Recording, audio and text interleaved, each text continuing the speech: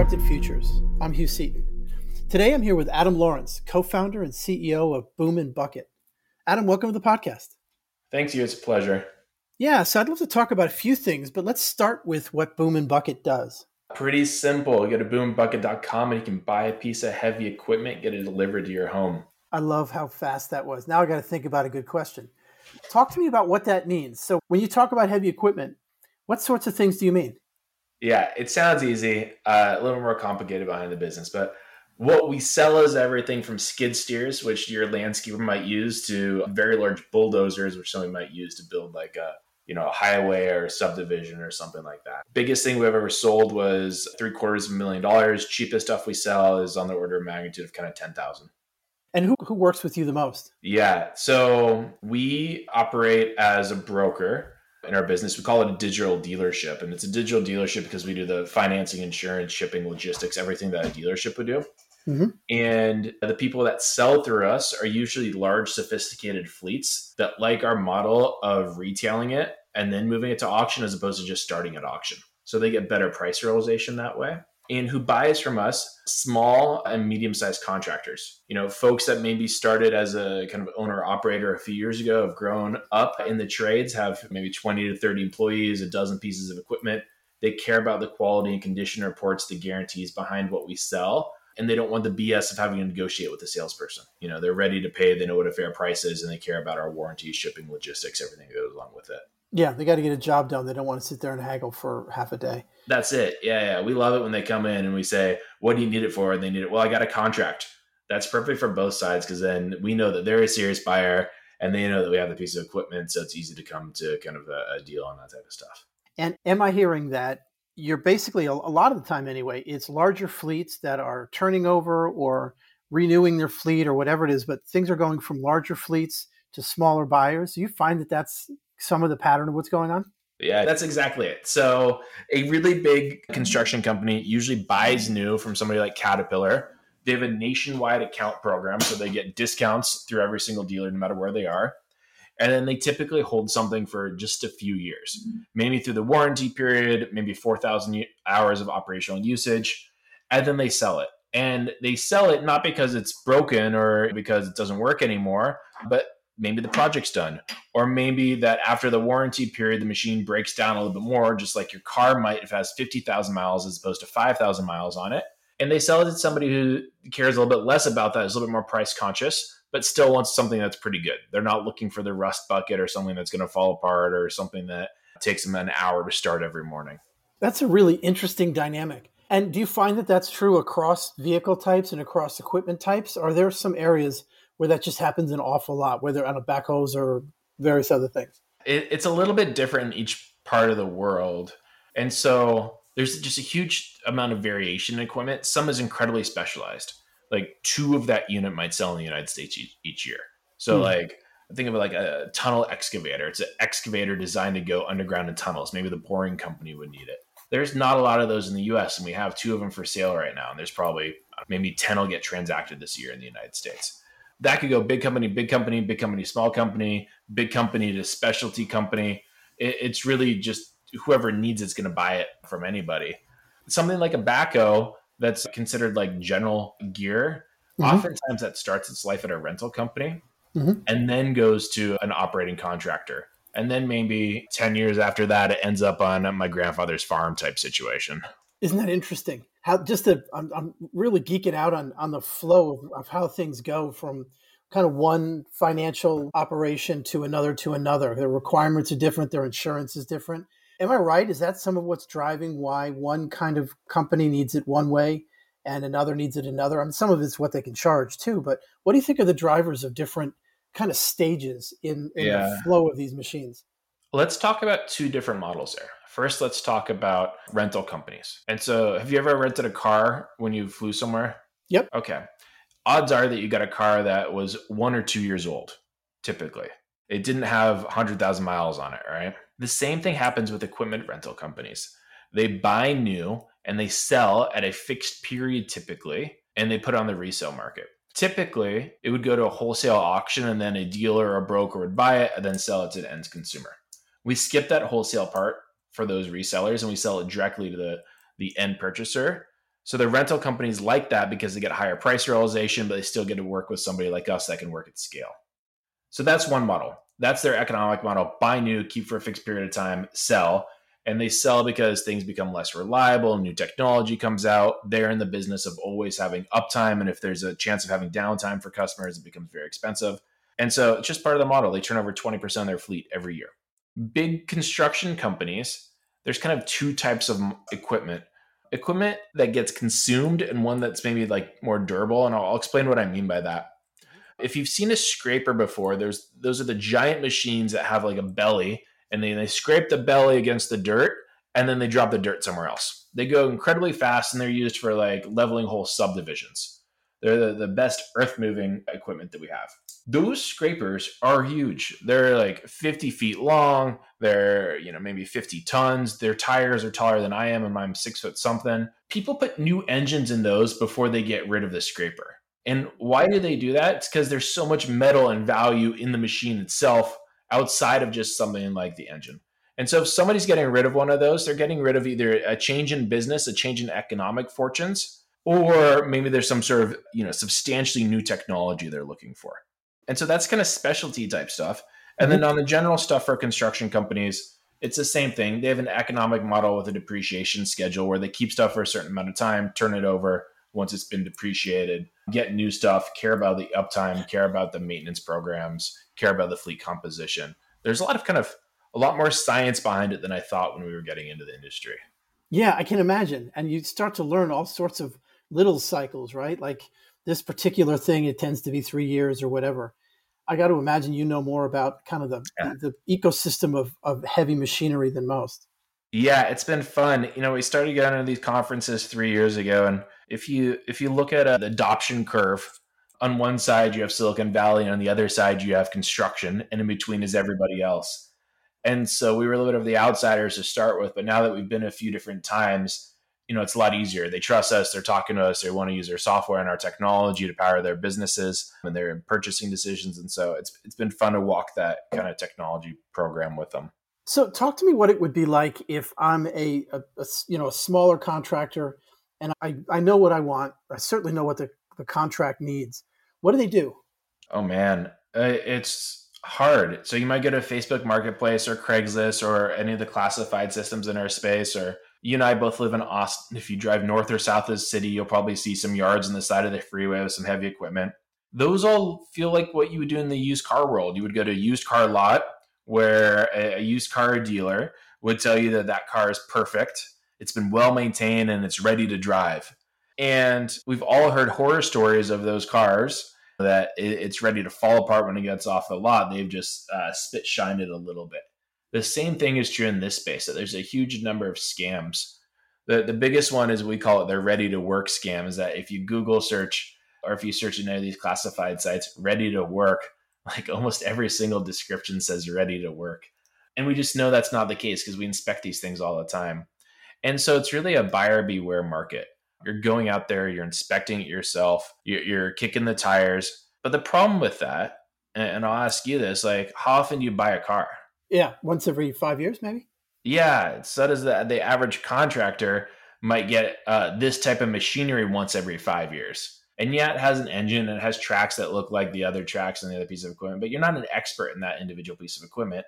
And so when I've gone into the kind of watch them inspect equipment that they're going to buy, they kick the tires, they move the joystick, they look for some stuff, but very few are really qualified to do a deep, thorough analysis. And so an example of that is what we do. We do an oil analysis. So we pull the fluids from a machine, we send them off to a lab, and we figure out if it's like particulate matter, for example, or if the fluids are pure, or if they've been compromised somehow.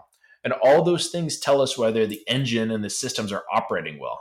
But when you get one of these reports, it's just a bunch of numbers. And so if you're used to interpreting it, great. But if you're not used to interpreting it, there's no way to understand it. And so it's really stacked against the small contractor, owner, operator buying equipment. One of the things that entities like yours have done, and I think you're describing it now, is a couple of things. One of them is provide liquidity, provide the ability for people to find a market faster and people to source what they're looking for. And the other one that also is kind of alongside that is the confidence. I want to talk a little bit about both of those. Yeah, we are in the trust business, which is just a euphemism for confidence at the end of the day, right? You trust your decision making, confidence. And we think of that, that's everything from the way we represent equipment online. So if you go to our website, you'll see typically dozens or hundreds of photos. You'll see operating videos, so you get the kind of the sights and the sounds. You get oil analysis, maintenance records. We do this thing where we go through an evaluation on all these equipment. So we produce an inspection report, but we summarize that report and we tell you what's right about the machine, but we do something that nobody else does, which is what's wrong about the machine. We call it what needs work. And so you get a sense of, hey, I'm going to get this used piece of equipment. It's not going to be flawless. It never is. But these are the things that I can live with about it. So you can make an informed, educated decision. So I really like that. It seems to engender a lot of trust on our customer side. The other thing that we do that is kind of antithetical to Silicon Valley is that we pick up the phone. Like, you call us, we talk to you, we'll answer your questions before, after, during the sale.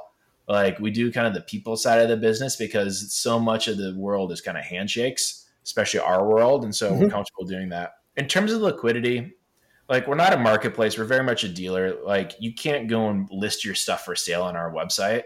That's not our business model because it's really hard to keep quality there. And so we work with just a handful of really high quality suppliers. And we choose folks on the supply side that have strong, what's called preventative maintenance programs.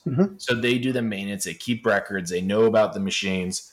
And then it's a lot easier for us to put guarantees and warranties behind those machines because we have those maintenance records and we know their programs. I really like that. And, talk a little bit about how you got to some of what you just said. And specifically, I'm thinking some of the trust building measures. One of them is being available on the phone. You say that's not Silicon Valley, but one of the things it sounds like is what good product management, a la Silicon Valley sometimes, gets you to, right? Is listening, understanding your market, understanding the go-to-market and the after sale and so on, that makes somebody want to do business with you and ultimately makes you profitable. Want to talk a little bit about the process that got you there? Yeah. If you look at my entire career, it's kind of SaaS type stuff. And certainly there's somebody on the call, but a lot of the purchasing decisions are made through research and evaluation before you even talk to somebody in that world.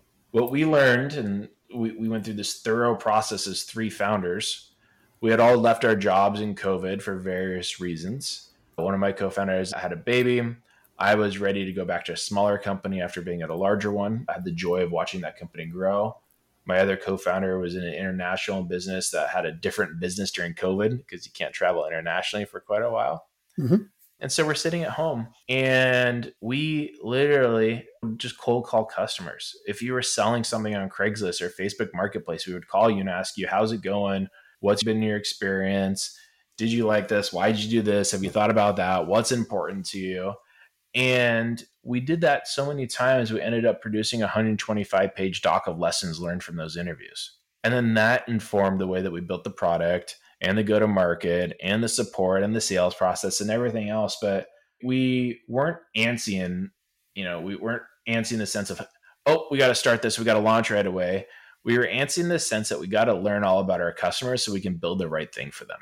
Yeah, I love that. And were there moments along the way? I mean, you mentioned that you kind of did the hard work and gave yourself time to get it right. Were there moments when you're like, oh, wow, this is different. Okay, I get it. Or I get that we don't get it. Yeah, I mean, everything is just a pain in this space. Like, if you see my face right now, it's grimacing because there's no Kelley Blue Book. So how do you price this stuff? There's no Carfax. So how do you come up with condition reports? There's no title. So how do you ensure that something is free and clear to sell? There's really hard to transport these things because they can weigh up to 200,000 pounds is the heaviest piece of equipment that we have on the website right now. And so none of these things are standardized. So we can't just hit an API to get the shipping quote for something like that. We had to build a bunch of tooling internally to enable the business. And so it was all those things that we discovered. And we discovered some of that through doing, some of that through knowing the space. My two co-founders sold a company, Caterpillar, a few years ago. So they knew some of it coming in. But I think the amount of pain in which we experienced up front was maybe more acute than we thought it was going to be. Isn't that always the story, though? If you knew how bad it would be, the number of things we wouldn't do outweighs the number that we would, for sure. It is, absolutely. And it's been that case in every single business. I think the thing that's different in every single business compared to this one is that in all those other businesses, we just had to build more software. In this one, there's a substantial operational component. we got to know the right shipper to call to do the thing. And we got to talk to them because they don't have an API and they don't like responding to emails. Isn't that interesting? Your moat winds up being relationships and knowing who to call and all the hard work to know the right way to get something done, right? Yeah, and the standard operating procedures around that and the internal knowledge and the fact that we pay our bills promptly and on time so people want to work with us, all that type of stuff. Magic. Yeah. So, I asked the question a moment ago from one perspective. Let's ask it from another. Somebody comes to you with a need. What's their experience like? So I'm a smaller contractor and I've got a need, I've got a contract and I come, you know what I mean? I've got what you asked for. I've got the money, I know what I need. And I come to Boom and Bucket. What's their experience like?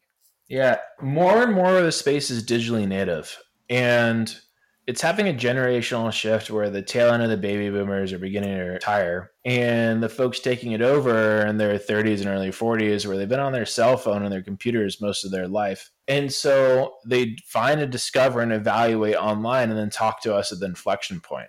And the inflection point is when they're ready to pay. They usually have a question or two, so they call us, we invoice them, they wire, and that part's, we have a bunch of automation set up for that, and God bless Stripe and companies like that for building cool stuff. But it is mostly digital and human at the inflection point. And so 9 times out of 10, they just want to talk to somebody to make sure it's not a scam because they've been burned so many times before. So they find one of our employees, they find Mike on the other side of the phone call. Mike answers a few questions about the equipment, assures them that if they send us $125,000, it's not going to go to Nigeria. It's going to go to our bank account. And we build a little bit of confidence and trust that way. Yeah, it's equivalent of a handshake over a phone or a hug over a phone.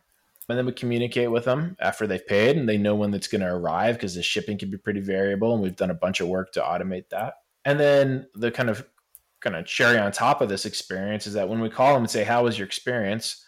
The average customer gives us 9.5 out of 10. They just love it. And so that's what we're looking for. And that's kind of the experience that we want, that it's digital in the places that can be digital, but there's a human on the other side, because if you force digitalization on a slow to adopt industry, you'll never get there. You got to meet them in the middle. There's a really important insight in the middle of what you just said I want to draw out. Yeah. And I'm going to paraphrase it here, but mostly digital until the inflection point. Really interesting. You think about decision making across the board, and you're gathering information, you're doing this, you're doing that. Ultimately, the leap is always emotional. People want to think it's not, but it's always emotional. And what you found is the way to take care of that emotional component, where somebody's saying, I can't 100% prove that this is all going to work. Let me hear someone's voice so I can make that leap, or let me talk to somebody, or let me read the right thing or whatever. But this idea of mostly digital until the inflection point, I think, is an incredibly deep insight. Thank you. I think I'm not used to getting compliments on that side. And I don't know if it's insight as opposed to just listen to what your customers say. And that's kind of our thing. We have a saying that we want to be slippery in our company. And being slippery, it's like water flowing down the hill, right? If you try to dam it, it's going to find a way around. So you might as well just go around the rock anyways. So we work really hard at doing that. Yeah, I love that. But I guess the best source of an insight is listening to your customers. So I think it kind of all works. They tell you what they want. It's like, and they don't always use the same words that you use, but if you listen to their emotions and their feels about it and their concerns, there's always gold in those conversations. And it sounds like you guys kind of covered it in volume too. So over time, patterns emerge that maybe people can't verbalize, but because they don't want to say that. They don't want to say, you know what, I really need to get on the phone with you so I feel comfortable that you're not lying to me.